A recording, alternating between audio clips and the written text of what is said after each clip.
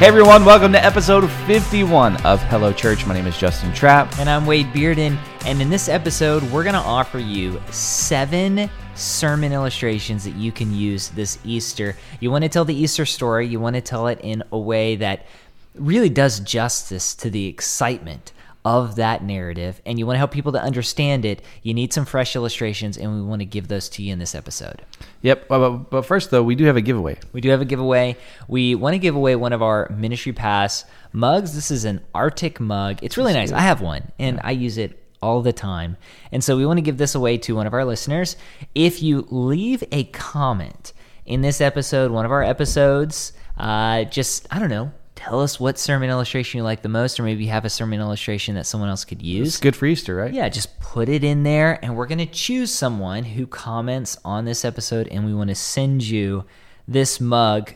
We won't put hot coffee in it before we send it to you, but you can put hot coffee in it afterwards. There may be a little something extra in the package with this, right?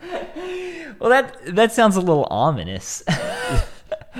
Here at Ministry Pass, we've been insect. Yeah, we've been putting together like customer care kits, so that's what I mean. Yeah, there's a few extra goodies, right? Yeah. That I should say. Well, I guess this is a good time to announce it. If you sign up for Ministry Pass and you become a member, we are in the process of sending all those new members welcome boxes just to say thanks. Same thing with Sermonary as well. So if you want one of those boxes, just sign up. But if not, just leave a comment, and we'll choose one person. We'll send you this mug. Yeah. So we have 7 sermon illustrations to help you articulate, and as you're preaching for the Easter Sunday sermon, and let's dive right in. Yeah.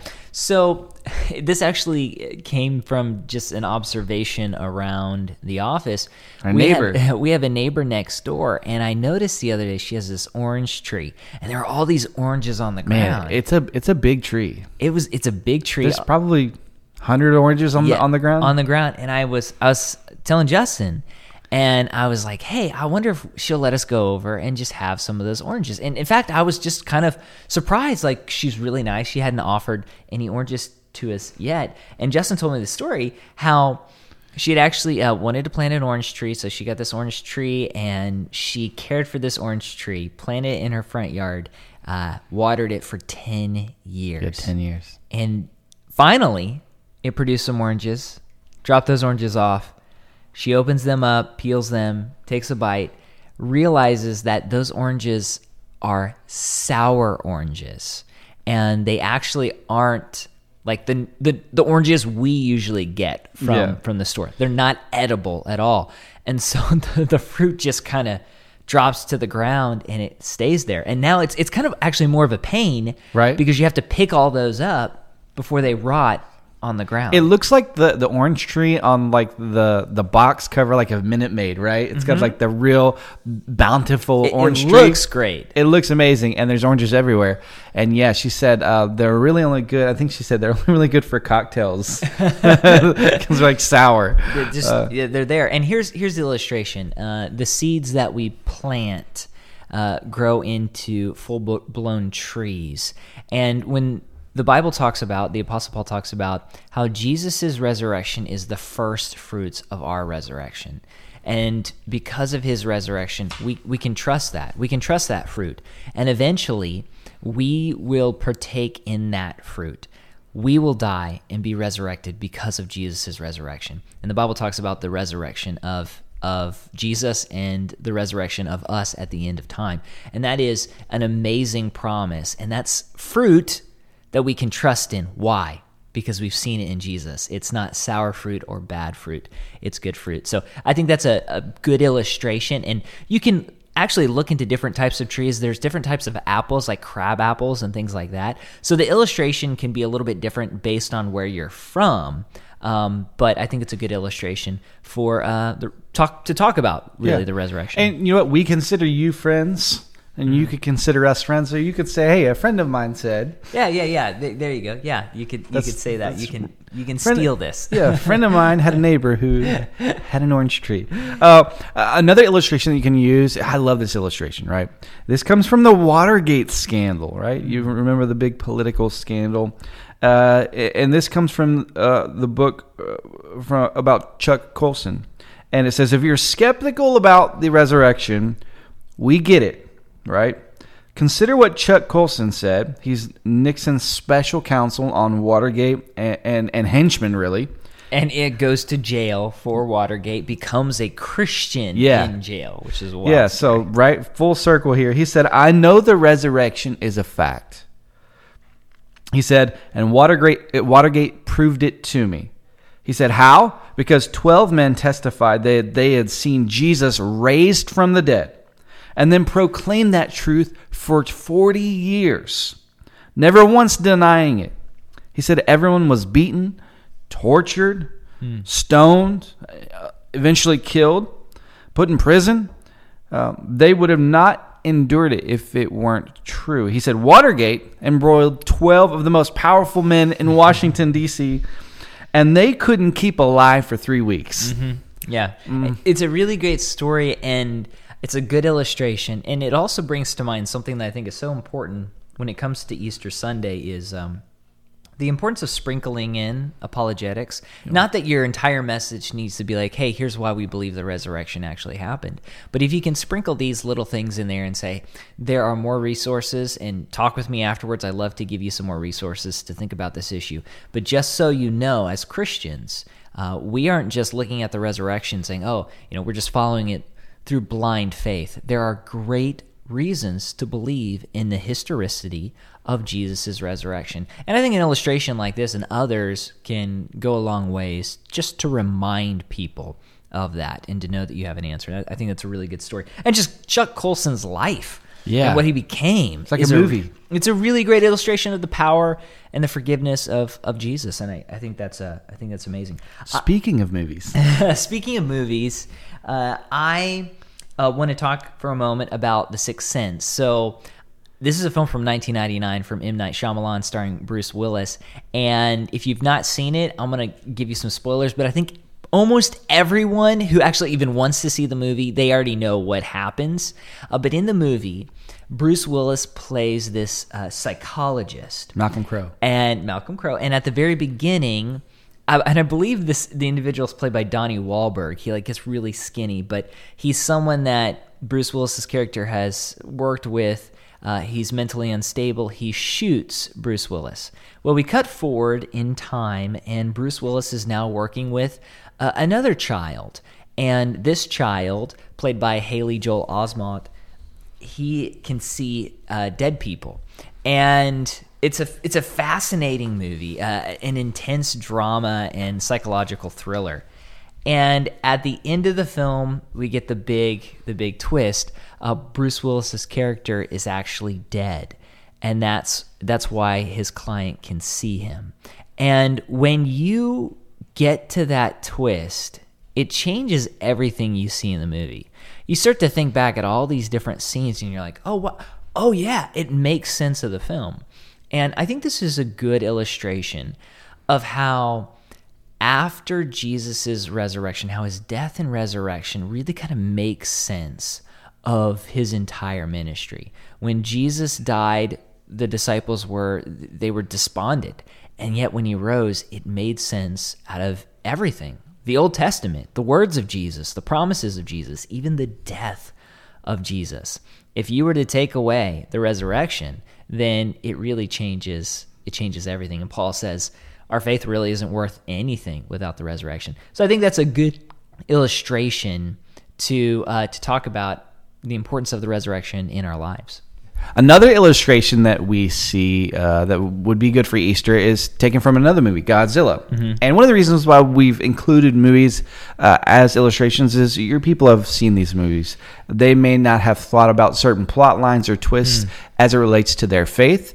So we felt like these are a good wrinkle to use up. But in the movie Godzilla, the King of Monsters, Godzilla has been hurt. He's been severely injured. And so he retreats to his, back into his radioactive home, and he's trying to heal.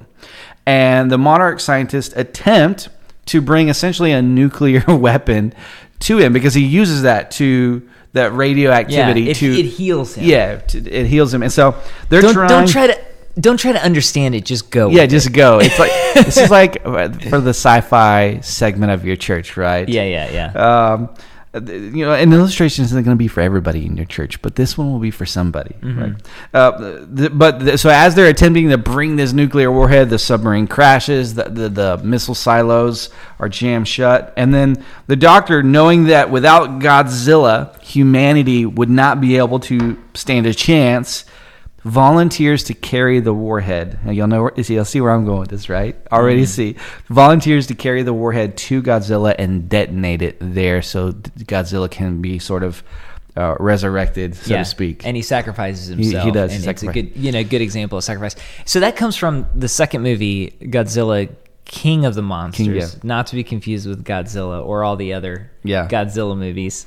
And it really is, it's kind of fascinating. I'm not like a huge fan of that movie. I think that scene you're talking about is really good. It's the best part of the film.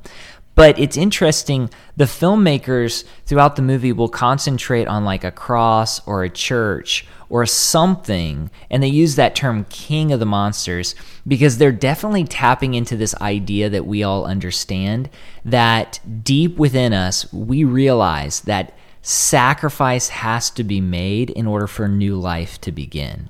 And so and not that the filmmakers are Christians or anything, they're just tapping into that symbolism because they know there's something very strong about that.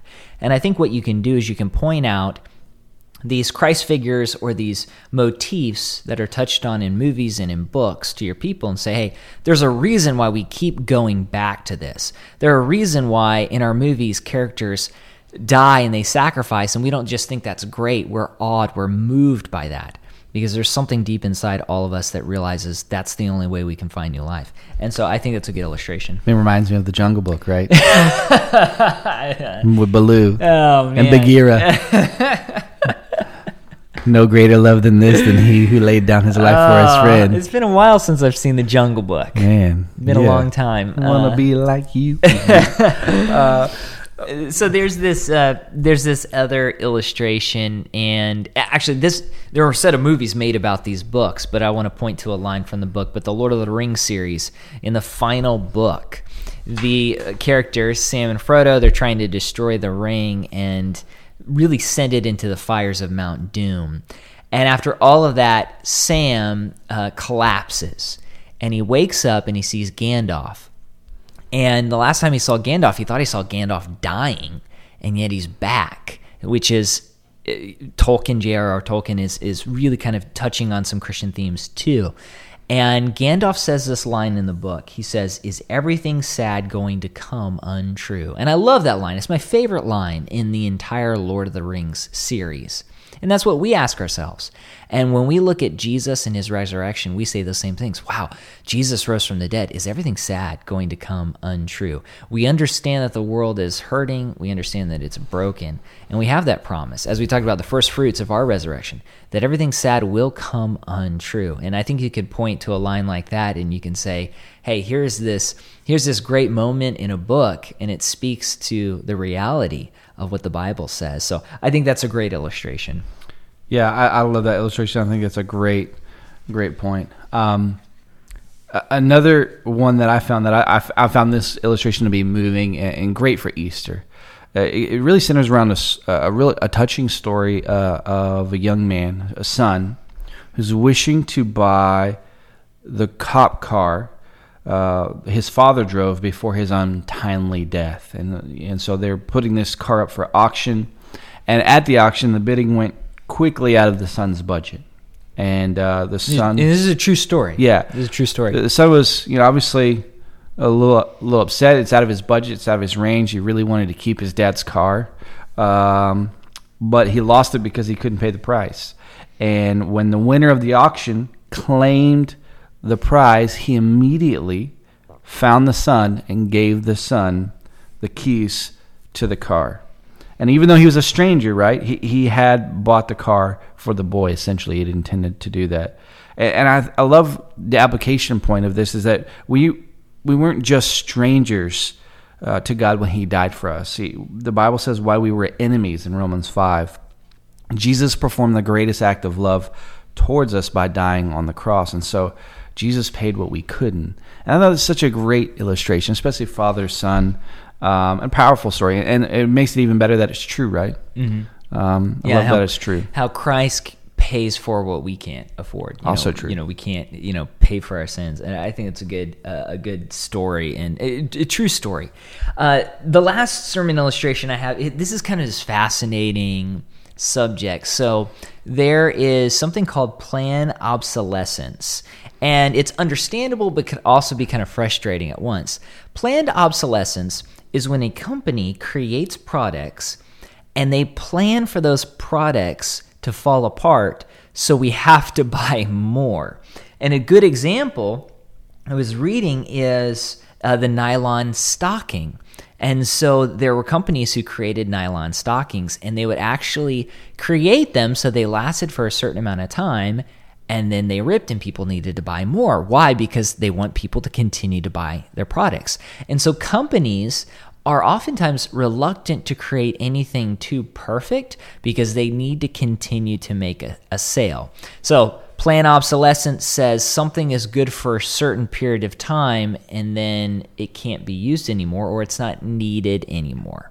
And when we talk about the Old Testament, we read about sacrificial lambs, we read about the Old Testament laws, and they're all signposts to what Jesus would do.